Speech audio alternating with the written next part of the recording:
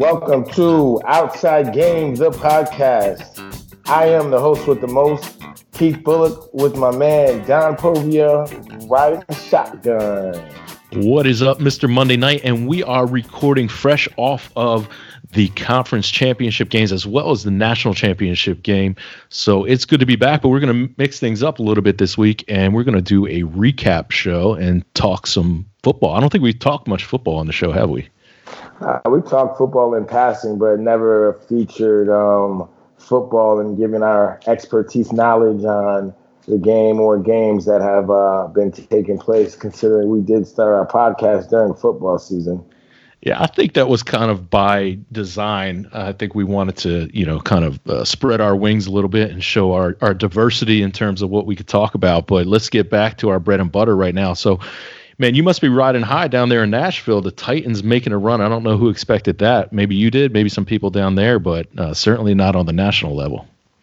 Yeah, I definitely would say I wasn't one that would expect that the Titans would be in the AFC Championship game, but I definitely am always a supporter. It's hard not to be, playing here for 10 years, retiring here as a Titan. So they always have my support. I also do a radio show for the Titans. So, I'm definitely up on, the weekly ins and outs of the team. So for them to have started 2-4, Marcus Mariota to lose his starting position, Ryan Tannehill step in and help them win a lot and put them in position. Derrick Henry becoming the rushing champion, running for 180 yards every game in the playoffs thus far. That's crazy. This guy's averaging 180 yards a game rushing in the playoffs. Yeah, man, they have a formula for success right now. And, those guys are – Mike Vrabel has his team flying high.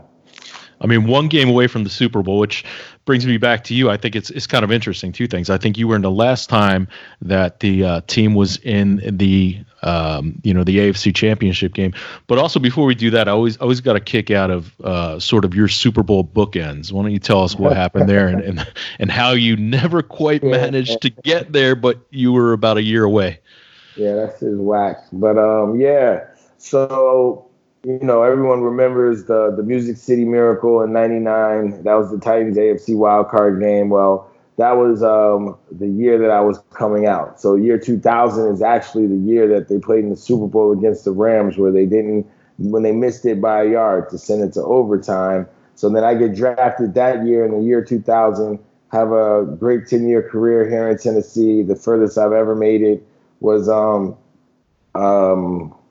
AFC Championship game, played on 2 13-3 teams, 2 number 1 seeds. You know what I'm saying? So then I get drafted. I don't get drafted. Then I go to the Giants my last year. It's an inaugural season of, MetLife Stadium? Yep. And we finished 10-6, but it was the game that Deshaun Jackson ran back the punt. And I was standing next to Coach Coughlin, around or near next to Coach Coughlin, when he told the punter to punt it out of bounds. But instead, he punted to Deshaun Jackson.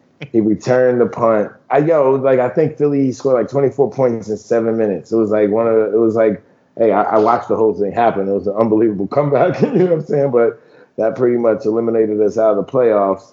I retire that next season. The Giants go and win the Super Bowl. So my whole NFL career came between the two teams that I played on going to the Super Bowl. So, yeah, that's my bookend story. Yeah.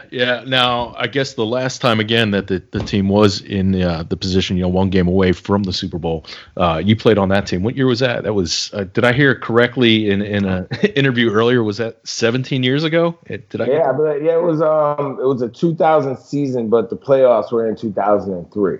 So that's why it always throws off. So, 2003 was the last time that Titans have played in the AFC Championship game. You know what that means? I mean, it's just we're fucking old. Yeah, for sure. I've had a whole pretty much career. I heard that number and I said, 17 years, that just can't be right, man. That's a lifetime ago. And think about it, the guys that are playing in this game were probably in diapers at the time. Any parallels that you see between your team?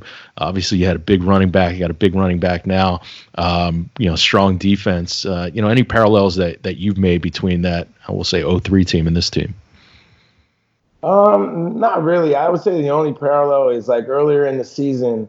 I remember when they were 2-4 and everybody was jumping down their throats. Nah, they weren't playing consistent football. Obviously, their record speaks for itself. But this team was just in the playoffs 2 years ago. Mike Vrabel just got here last year, so there's an adjustment period.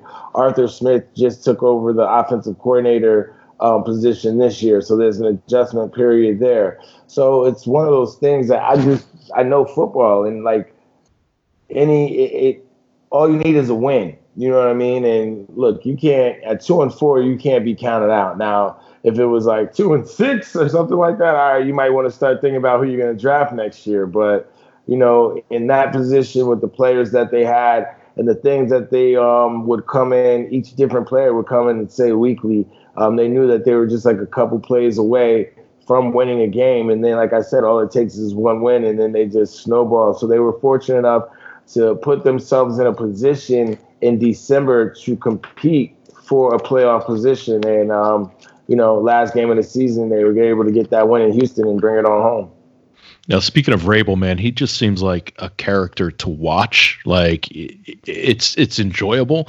And speaking of kind of the run that they've gone on, particularly in the playoffs here, going after his old team and putting the Patriots down, it's almost like the NWO. He just kind of comes out and power bombs his old team, and it was good to see that new guard, old guard with Belichick and certainly with Brady, and then the Ravens, who I would have thought if I had a bet going in, I would see them coming out of the AFC, very strong team, obviously Lamar Jackson. But, kind of going back to that Patriots game, how do you feel about the Pats this season? I know a lot of people, particularly even friends I know up in New England, are almost saying, all right, it was nice. Tom should have gone out on his white horse last year. I, for one, never count those guys out. But, is it kind of time to turn the page on the Patriots?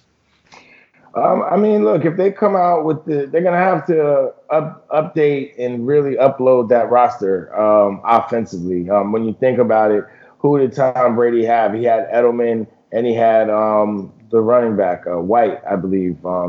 That's his last name. But after that, there really were no other options. So you double team those guys on third down, and what else is he left with? He's left with young rookies and guys that haven't been on the roster a long time.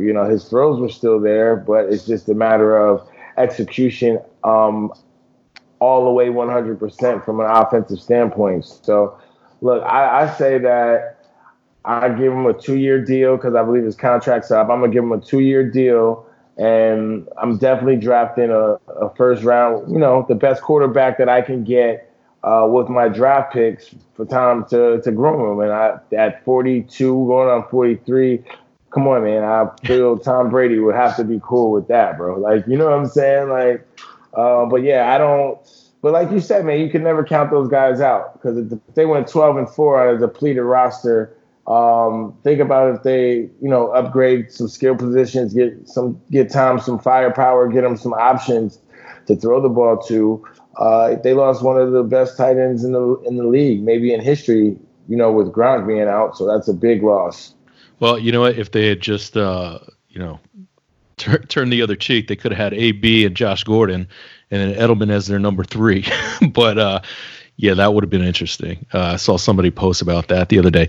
What about the notion that Tom would want to win without Bill and vice versa? Do you think there's that sort of relationship between them? I mean, we're outsiders, we don't know, but do you ever get that feeling as a professional athlete? Like that sounds like Shaq and Kobe to me. You know what I'm saying? It's one of those things at this point for football, like at any age, any sport, Tom Brady would be considered over the hill. So what type of, why would you even want to start that situation. Like, I'm going to go somewhere else and win without Bill. Who says that somewhere else wants you? Because, there is a certain thing as snap count. And Tom Brady has definitely beat the odds. But, maybe in someone else's scouting department, they see it differently. And, they don't hold as much value for Tom Brady as maybe we on the outside do, or the New England Patriots do, and might not be willing to pay him that top dollar to come there to play for a team for a couple of years. So kind of going back to aging quarterbacks, somebody we mentioned the other day is, a guy like Eli, who saw that passing of the guard, and, this particular year took it in grace. Actually, it's funny you bring up drafting a quarterback by the Pats, and you see who's, running the show in the NFC right now is Garoppolo. So that's interesting of kind of what you let go. But yeah, there is that sense of, kind of having to draft for the future. So a guy like Eli, and I think we might have mentioned this. I know you curl with Mark Bulger, but Bulger was another guy, had success, but kind of followed up on a Hall of Famer in Kurt Warner. Guys like Tom, guys like Eli, who I think for all intents and purposes handle it very gracefully. When is time to pull a Montana and go to Kansas City, or just kind of buckle up and I don't want to say rest on your laurels, but they both won multiple championships. Well, I mean, look, this is a business decision. How does your body feel? Do you want to uproot your family and go somewhere? How comfortable are they making the situation for you? Granted, Eli is not 42 like Tom Brady, but he's up in his upper 30s. So, he might be comfortable living in North Jersey and, just chilling and doing something maybe in football operations with the Giants, taking a step back for a while, or maybe making some commercials with his brother. Peyton got a good thing going on. I think that speaking of which, no, let me stop you there, because speaking of which, I mean, so is it so much a business decision? Because either one of those guys, I think, is going to be financially sound the rest of their lives, unlike a lot of players in this league. So how much has to do with business decisions and how much has to do with just ego and mentality? And I don't mean that in a negative way. I'm just saying sort of competitive drive. And that's what I was saying. It's all a business decision, because even if your ego and mentality tells you to go back out there, you have to make the decision, the business decision, is it the right place to go? You know what I mean? Like, you might want to go back out there, but you might not have the right situation. Look, every player wants to continue to play. Eli Manning says he wants to continue to play. He said he will not be a backup, and he doesn't really see himself going somewhere else. But what is always true is, regardless how much you want to continue to play, the game always has a way to let you know that it's done with you. You know what I mean? So the game has a way of saying goodbye. Sometimes it's nice. Usually it's rude. But you know what I'm saying? You find out, and then you have to figure out what's the next step in life. And it always comes. It always comes.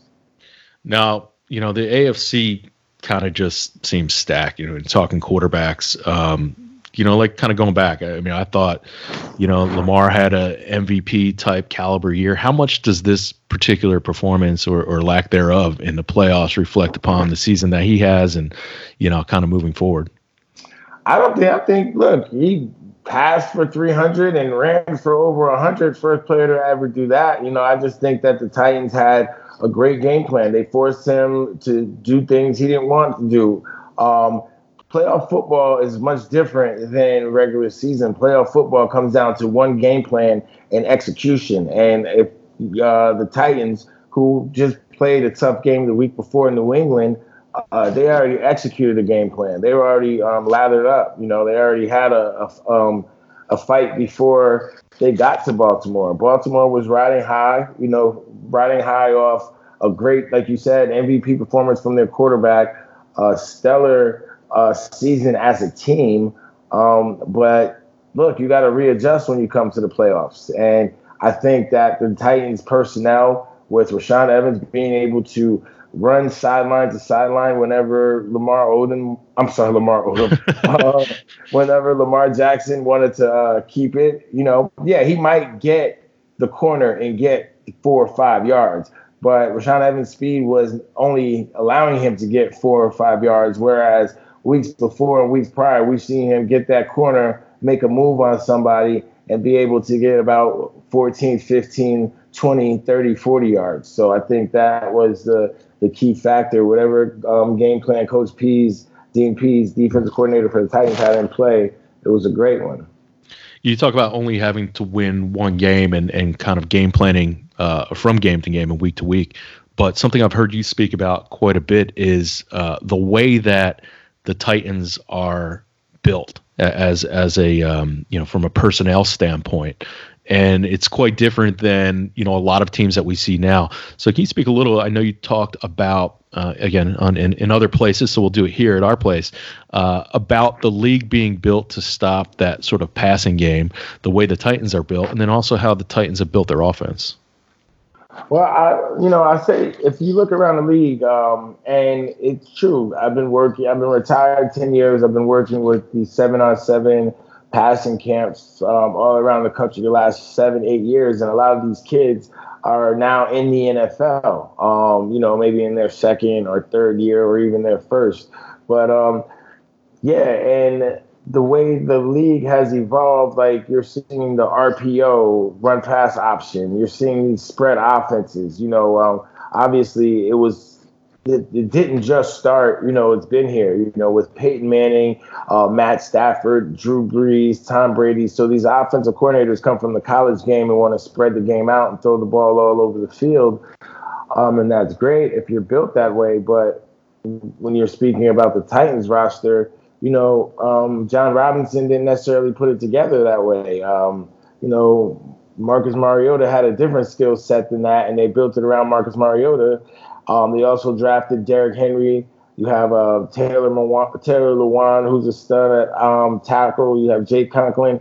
So they built their line and everything for, I feel, to be able to have a balanced offense, to be able to feature that run option as well as that pass option. But with the changing of the guard and Mariota and Tannehill being the quarterback now, it takes away the threat of the running back, the quarterback using his legs, so to speak, with Mariota being the more agile, more of the runner of the two. So what do? They give it to Derrick Henry, utilizing that line and those draft picks that I said. And that line has played well together. You saw at the end of last season, Derrick Henry was starting to emerge as a dominant running back. And then this year, Arthur Smith is his first year as offensive coordinator. First half of the year, he has to figure out his playbook. He has to figure out his personnel. One thing he didn't have to figure out is if I give it to Derrick Henry, we can win some games. And, that's pretty much how it's been working for them. And, defenses have been having a lot of trouble stopping this man because, one, that offensive line is opening holes. And two, this league is built to stop the pass. The linebackers are smaller. A lot of teams go with the 5 defensive backs, so their third linebacker that comes in isn't used to getting that much playing time, especially like if it's a 4-3 defense. He's not used to being out there. So, when it's crunch time and you got to put your big boy pads on, they don't got them. You know what I'm saying? So, it's interesting. Playoff football is interesting. And then the team that can stay healthy usually wins. It's just almost like, change it up for you. Take it back to the East Coast, with your Philadelphia Eagles. Carson Wentz gets hurt on once the quarterback runs past the line of scrimmage, he declares himself as a running back. So I don't think Clowney, that was a dirty hit. He just finished him. And, being a quarterback, or anybody really, your head getting smashed into the ground might give anyone a concussion. So I don't think it's fair when people call Carson Wentz fragile. Now, what do you think? Yeah, I mean, it was a shame to see it after sort of the adversity that he went through. And, but talk about staying healthy. Before he even took that hit, they had multiple practice squad, weapons. You want to talk about lack of weapons? Greg Ward was his leading receiver coming into the playoffs. Just about he throws for 4,000 yards. Didn't have a single wide receiver with 500-yard receiving. So I think that's a credit to him making the most of what he has. Certainly a credit to guys like Deuce Staley and Coach Peterson. In terms of the hit, I think where fans get upset is that there are other calls that were pointed to earlier in the year where, all right, he didn't give himself up here, he did give himself up here, and there's just this gray area of making the calls, and it was unfortunate. Did I expect to go as far as we did? No, but I certainly thought that game was winnable. The Seahawks, I do like Russell Wilson as a quarterback, but Russell Wilson is the man, bro. He's nice. I do, but I was saying, I mean, they were banged up themselves. I mean, you got Marshawn Lynch kind of pulling them off, and Marshawn Lynch is Marshawn Lynch, but it was just kind of circumstantial. So I didn't get too high, I didn't get too low. I mean, I think it kind of goes back to just how shitty that division is, on top of it. The Cowboys just gave it away. The Eagles barely wanted to grab it. I mean, if the Eagles had beat the Dolphins, it wouldn't even been an issue, but they lost to the Dolphins. And the Dolphins, if the Dolphins didn't beat the Patriots, it could have been a different situation in the AFC. So, the chips fall where they go. And, going back to the East and being banged up, the Eagles are hard to peg because, defensive backfield, offensive line, wide receivers. I mean, they're two running backs, where you had a rookie, he gets hurt. They have a practice squad guy comes off. So, yeah, it was tough. I mean, but that's the name of the game. So who can complain about that? But, staying with the NFC East, the Redskins just are an absolute mess. The Giants, that conference is that NFC East. It's any year, it's anybody's at 9-7. And I always say too, because they're going to split their games. They usually win one and lose one, right, in the conference, and so that's how your record ends up like you do, because they just play each other pretty tough for the most part. But that kind of brings us to the Cowboys, who, like I said, I mean, should have just grabbed that division and just couldn't. They certainly had the weapons with Cooper and Zeke, and Dak is, I don't want to say up in the air, but you got to start winning some games. Then here comes Jason Garrett. Now you got the Jason Garrett story. So like from a fan perspective, like when you see, Doug Peterson was a former backup quarterback. Jason Garrett, former backup quarterback for their respective squads, the Eagles and the Cowboys. And outside looking in, you see their coaching styles. What does it make you think? Obviously, Doug Peterson already having a Super Bowl in his short tenure, but Jason Garrett, is coach mediocre football. I would say the Dallas Cowboys has not won anything in his tenure or anything. Not to say that Jason Garrett is a bad coach, but as a fan, based off everything you said about this year, they should have walked away with the division because of the talent. What does that make you think about coaching in the NFL and different coaches and how they go about operating their teams? Well, what was Jason Garrett's background before? I mean, where's his coaching tree come from? I'm not even sure. He was a Dallas. He was I don't know his coaching tree, but I know that he was the backup quarterback for the Cowboys for like 10, 12 years. He never left the Cowboys organization. Right. Well, it's kind of going to my point. Peterson, played under Andy Reid, coached under Andy Reid, played under Favre, right? So, but I think that Andy Reid, I never gave enough credit for in Philadelphia here, because I just feel like it was just, we were just always second fiddle to everyone.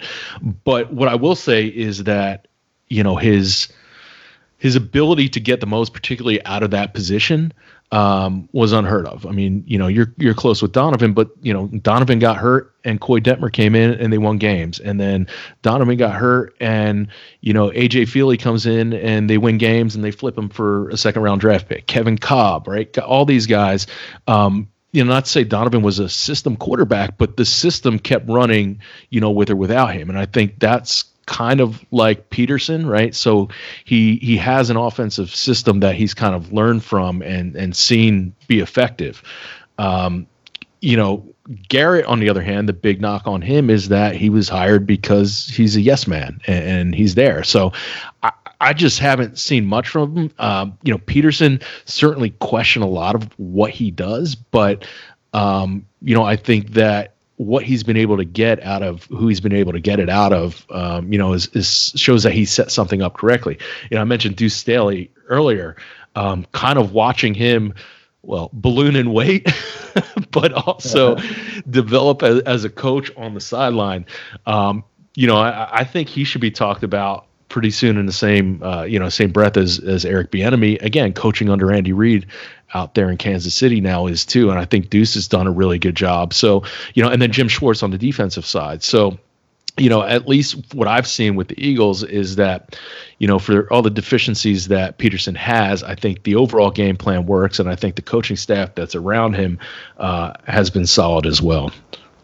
Yeah. To give you some background, after Jason Garrett retired, he became the quarterback coach for the Miami Dolphins for a couple years under Saban, and then became the offensive coordinator for the Cowboys. And then obviously in 2010, he became the offensive coordinator in 2007 and became the head coach in 2010. He was the interim coach for Wade Phillips, who was fired after starting 1-7. So yeah.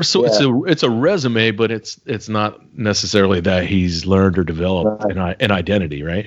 Right. Well, you said something. You just mentioned two guys, Eric Bieniemy and Deuce Staley, who were very good running backs in their time, and have turned into great offensive coordinators. And there was this whole thing, I think last week or a couple weeks ago. Deuce is actually the running backs coach, but I think he's kind of coming up for that OC position. Am I right? Yes. Yeah, I think he's the running backs coach. But again, getting the most out of, he's on his fourth stringer right now. Sorry. Oh yeah, no, I was just going to just talk about, see what your thought was, just from a fan perspective, if you had one or opinion on the whole Rooney Rule situation, with the hiring or lack thereof hiring of African American or black coaches. So head coaches or coaches in general, actually. I remember when this came about. I remember talking to some folks at the NFLPA Bowl probably back in, I would say this was probably 2012-ish. We were having this conversation. And the problem that I wanted to see is how it actually works in practice, right? I mean, ultimately, you should be judged on your merit, I think, regardless of, sex, regardless of color. So, these guys, put their color aside, have proven themselves to be really strong, good coaches. In terms of the Rooney Rule, the problem I always had with the Rooney Rule, and it's a joke, and maybe it's a poor joke, but it's something that I was saying is it's like almost primed for, we used to say like a Kevin James like movie, right? Like Kevin James is a down and out like football coach, and he can't get any interviews. And oh, wait a minute, he goes blackface, and he slips himself in as the Rooney Rule, right? The idea that right, like think about how stupid that sounds, but like that was kind of the mentality, is like you're just going to recycle guys, like, because it wasn't hiring them, right? It was giving them the interviews. It was almost like, yeah, you're just going to have lack of better terms, token African Americans, token black coaches that do the interview. The team checks their box off and then moves along. I think there needs to be more representation, not just on the coaching side, but in the ownership side and in the management side. I think that's kind of where it starts. But again, to just blanketly say we need to interview this guy because he's an African-American coach, I think it diminishes their talent, their skill, what they bring to the table as a coach. But maybe that's something that you need to kind of prime the pump to change the culture a little bit. So I don't know, kind of dancing around the question. I think in theory, it's a good idea. I think in practice, it gets a little trickier of how teams sort of get around that and I think again diminish the actual achievements of the coaches, and it's not like they're being hired because they're black or being interviewed because they're black, but because of what they brought. Like I think those two guys that we just mentioned, like have earned the right as coaches, not earned the right as black coaches. Yeah, absolutely. And I'll say, well, first I want to say that, yeah, you're right. Deuce Staley's running back coach, Philadelphia Eagles. I'm always fact checking. I just ain't gonna leave nothing unbuttoned. But yeah, man, I think that my opinion on it is, look, the owners have the right to hire whoever they want to hire, rule in place or not. It's unfortunate that there's only one minority owner, not being African American. So it's like, I look at it as a situation that, like you said, if there aren't more minority or African Americans within management, then it's not gonna really change, because at the same time, some of these owners or GMs or whoever are doing these hirings, they're not doing it,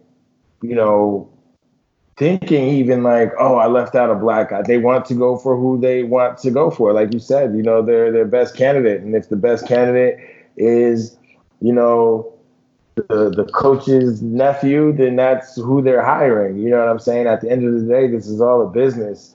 And I've been around it long enough to know that not every organization is about winning. You know what I'm saying? Because the best people, like you said, take away color, the best coaches, there are a lot of good coaches out there that get overlooked, black, white, or purple. I mean, we mentioned Vrabel. I mean, even a guy like that, I mean, only a couple years removed, right? I mean, what head coaching experience does he have? I don't know. He may, that I don't know of. But, how do you insert something that's different, that's dynamic, but again, comes from a good sort of tutelage as well. Yeah, Vrabel and John Robinson have a relationship from New England. So, it's all, you turn enough rocks over, you'll find what you're looking for. But like I said, if you own a team, you have the right to hire whoever you want. And I don't know how to solve that situation, but I was just curious to what you thought about it. Yeah, no, it's well, I've spoken my part, but in a similar vein, talking about a guy like Lamar Jackson, right? I mean, before the coaches, we've seen this with quarterbacks. When we did an event down in South by Southwest, we had Brad Smith there, who was a wide receiver. I think he would have been a much better quarterback, and not that he was a bad wide receiver, but he didn't have the opportunity to do so. And now you got guys like Jackson, who was overlooked, and is proving critics wrong. So there's a culture that's just not in coaching or management. It's this mindset, which amazes me what you just said, of that it should be all about winning and losing. And that's what you're going to be judged by, and that's what history is going to judge you by. But I guess these guys, it don't matter. They're going to make their money one way or another. These teams aren't like hurting for anything. So, it kind of sucks. And that sucks for the fans. It sucks for the players. It sucks for these coaching prospects all around. Yeah, I mean, look, most sports have stereotypes. Most positions in the NFL have a stereotype. The quarterback position has to be smart. So, African American can't be smart. Middle linebackers should always be white guys so they can call the defense and lead the defense. Black guys can't, or if there is the black guy, they're gonna have the white guy, call the defense and stuff like that. So, I think that's just the fabric of our country and the history of our sports. So, it just is what it is. One guy I do want to mention is Lovie Smith, only for the fact that he seems to be enjoying the hell out of himself at Illinois. But seeing him with that Santa Claus, it was like Black Santa Claus, that big white beard, man. I saw that during the. I hadn't paid any attention to it, and seeing that during one of the bowl games, I was like, "Holy shit! Look at Lovie, man!" And he just seemed like happy not being with the Bears. That's another guy. That's another guy that should be coaching. You know what I'm saying? Went to Super Bowls and he got fired off a 9-7 season. You know what I mean? And hasn't even been thought of in the NFL again for a job. So it's just all interesting. Well, before we kind of move on, do we want to talk about the NFC? I don't know. Yeah, nah, for sure. Yeah, like we got 49ers and we got the Packers. I like the 49ers over the Packers, and I say that because I feel like the 49ers have really been battle tested, and they've been the most consistent team all year. And I have to say that the Packers haven't. I'm just curious to see the decisions that Matt LaFleur makes as a head coach if it comes down to crunch time, and I think that makes a big difference in these games, and vice versa. I mean, Shanahan's not a not an old seasoned vet either. I mean, it's two young coaches, right, going against each other, and really kind of what they gotten out of it. Yeah, Packers to me, again, it kind of goes back to the quarterback, like a Russell Wilson, like. Aaron Rodgers has been there. He's done it, and he's a guy I wouldn't mind handing the keys to, good to go. But, I mean, the Niners, I watched them in the middle of the season where it was like, all right, well, they haven't had their tough part of the schedule, and they're going to fall apart. But just watching the team was like – it was just fun to watch. They were enjoyable to watch. Just started paying a little bit more attention. Didn't know they would take it, as far as they took it. But I got to agree with you. I think the Niners come through. I hope the Niners come through, actually. Yeah. San Francisco's defense definitely turns it up. Bosa's out there like a madman. Richard Sherman holds it down at the corner. Sherman just being the leader that he's being in San Francisco too has been enjoyable to see. Yeah, exactly. And the things some people might not like to hear him talk, say he's boisterous and everything, but he's pretty much telling the truth. The things that he's saying are not lies, you know what I mean? You just usually don't say them about yourself, but look, if nobody else is going to say them, might as well, I feel them. So, it's the challenges you have to take being an older player, and it's crazy, and it's great, actually, crazy in a good way to see him step up to those challenges. But the Titans definitely have a big challenge this week with the Kansas City Chiefs, man, because They played against the Titans last year. This year. And Pat Mahomes came to town and put up numbers. Although Titans finished the game with more points on the board, which counts the most, that high-powered offense definitely of Kansas City definitely showed out. Yeah, for sure. And I'll tell you what, man, some of the teams that were in it that kind of got eliminated. Vikings, I didn't know anything about. Kirk Cousins, I wouldn't put my money on Kirk Cousins. I'm surprised, the Saints got knocked out again. But it is what it is. And I'll tell you, the Bills was fun to watch. And that Texans game, I really thought they were going to pull it out. Oh, man. But just for that fan base is enjoyable. They're out of their goddamn minds, but it would have been cool to see them go a little further. Yeah, that man was for the Texans, man. Like, oh, come on, bro. First of all, I was planning a tailgate in Houston because that would have been Houston Oilers, Tennessee Titans. Obviously that's where the Titans came from. That would have been super cool. But oh man, just 24 up by 24. They were up by 20 and lost by 20. Yeah. So that would have been cool. So, but before we really wrap, talk about quarterbacks national championship game yesterday. Two guys that can sling it, two guys that can run the ball. It's kind of being billed the matchup of Burrows against Lawrence. What'd you think of the game?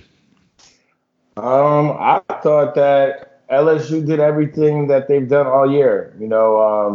Obviously early in the game they started backed up, so they were up with their backs against the wall the first few series, so it was kind of hard for them to kind of get their offense going. But they got down and they never panicked. They're such a high-powered offense, and Joe Burrows he threw 5 touchdowns, 300+ yards. He's been doing that all year. What surprised me the most was the performance of Trevor Lawrence. Like they tout him as the number 1 pick if he came out this year, but he showed me a lot of inaccuracy. He showed me a lot of fight and will to want to win the game, just like any other quarterback will. But on more than a dozen throws, they were errant, either high, outside, low, and, on a stage where you want to have your best performance. He didn't prove well to me. But shout out to Coach Orgeron, the LSU Tigers. Coach O was my D-line coach for my first 2 years at Syracuse. So. Oh, we're gonna have to get into that a little bit at some point. Then maybe we do a Coach O show, because I thought he was the best sort of sub storyline between him and Saban. I was kind of digging that sort of subtweeting, if you will. With Saban just went off on him too, man. I think he was on the podium, right? Yeah, at game day. Like, I damn sure don't want to talk about Dabo. I like Sweeney too, man. I think he's a good guy. I think he's a good coach. Back to Coach O though. When he was coaching, do you understand anything he said? Yeah, man. You know what, man? And anybody that's played for Coach Orgeron, loves the guy, because as young kids, and you can attest, especially when you're away from home, you don't mind being coached hard. But at the same time, let me know that you're genuine. You know what I mean? Like, you can coach me hard, but be genuine. Like, I remember one time, Coach O was running the scout team for whatever reason, the defensive scout team, and he was holding the cards up, showing the defense before we went out and simulated the play. And I think I gave him like some type of attitude, and he just turns to me. He's like, Bulluck, I like you, Bulluck, and I know you're going through something right now. But, boy, you mess with me one more time, put your ass back to New York City, boy. I was just like, okay, I get where you're coming from, because he would talk to everybody. I'm going to pull that clip off and just send that one around, man. That was pretty good. That was a good impression. Don't do that, bro. But, yeah, man, Coach O was a good dude. I actually saw him this past February when I was in L.A. with my kids, and we got to chop it up a little bit. So yeah, great to see him, have that success. You heard what he said to Burrow after his interview yesterday, right? Which one? Busy with that cigar, boy. Oh yeah, that's a great picture of Burrows too with that thing. And with that laugh that says "Big Dick Joe." Yeah. Well, us Eagles fans, there's only one big dick in the quarterback position. That's so BDN. Enough of that talk. Speaking of cigars, we got some stuff coming up. We're not going to get into it right now, but keep an eye out on the Outside Game socials for a nice little party event and conversation that we're going to be having in Miami. We'll talk to you folks about that shortly, but keep an eye out. We're starting to trickle some information. In the meantime, it was nice to talk a little X's and O's in football, and hopefully I held my own, because you certainly know what the hell you're talking about. Sometimes I wonder, because my mind goes everywhere. But that was fun, man.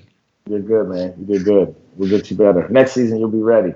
Let's try next week. Let's try something similar.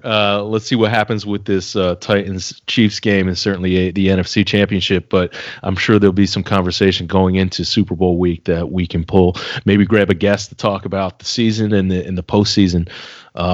But yeah, in the meantime, let's get this audio up. Let's listen for us next week. Look for the information, theoutsidegame.com. Yeah, Keith, till next week. That's Coach O. No, wait. It's sign off with Coach O, man. Oh, man, you put me on the spot. Yeah, but like, thanks for listening to the Outside Game. That was Keith. I'm Don. Till next week. We're out of here later. Peace.